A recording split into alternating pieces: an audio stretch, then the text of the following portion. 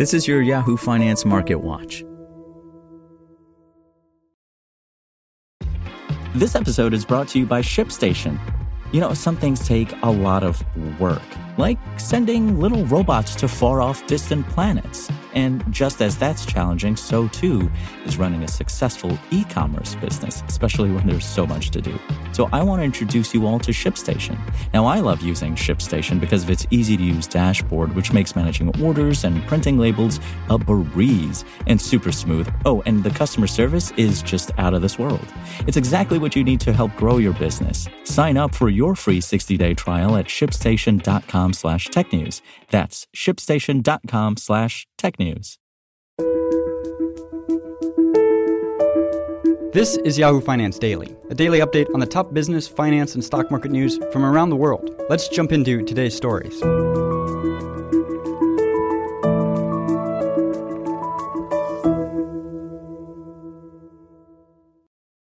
U.S. equities charged forward in another session of outsized swings Tuesday, extending a comeback that kicked off a busy week of big-name third-quarter earnings reports. The S&P 500 advanced 1.2%, though after paring gains from a sharper move higher earlier in the session, while the Dow Jones Industrial Average added around 340 points, or 1.1%. The technology-heavy NASDAQ Composite closed up 0.9%. Sentiment got a boost Tuesday on third-quarter results from Goldman Sachs, Wall Street's premier investment bank, which posted earnings that beat analyst estimates across the board, despite challenging year-over-year comparisons. Shares closed roughly 2% higher. In an interview with CNBC, CEO David Solomon warned that there was a good chance the U.S. economy may enter a recession next year. That environment heading into 2023 is one that you've got to be cautious and prepared for, he said. Goldman Sachs is the last of the country's 6 megabanks to unveil results.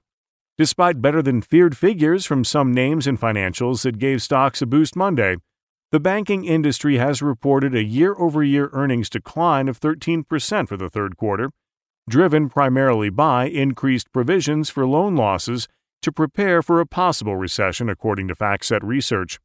Wall Street's big banks are bellwethers of the U.S. economy and typically set the tone for the earnings season.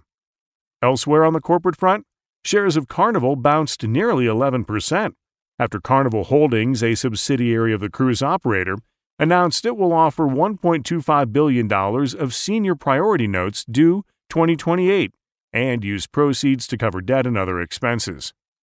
Shares of Colgate-Palmolive Company were slightly higher, closing up 1% after a report from CNBC that Daniel Loeb's Third Point has amassed a substantial stake in the company and sees value in a potential spin-off of its Hill's pet nutrition business and other brands. Salesforce shares also climbed more than 4% after activist investor Jeffrey Smith said his investment firm, Starboard Value, has engaged with the company's management on possible ways to bolster its valuation.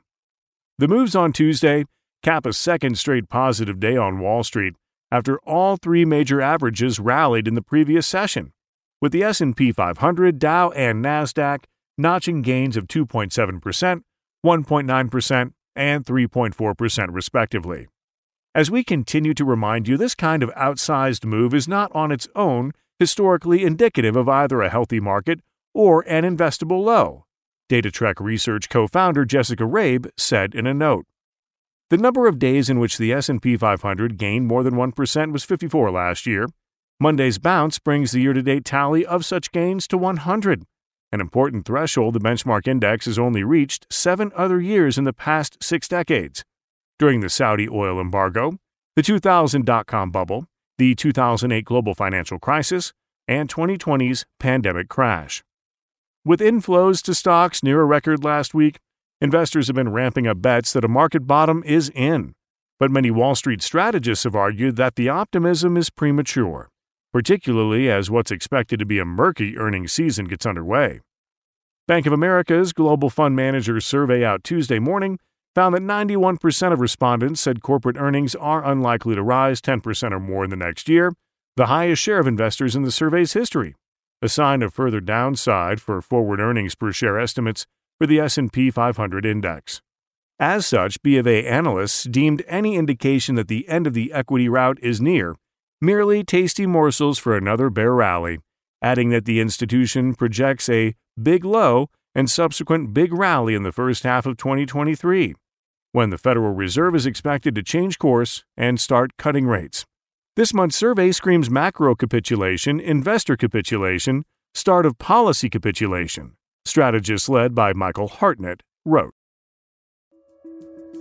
For more live coverage of business, finance, and stock market news, please visit yahoofinance.com. We'll be back tomorrow morning with your daily update. So until then, thanks for listening.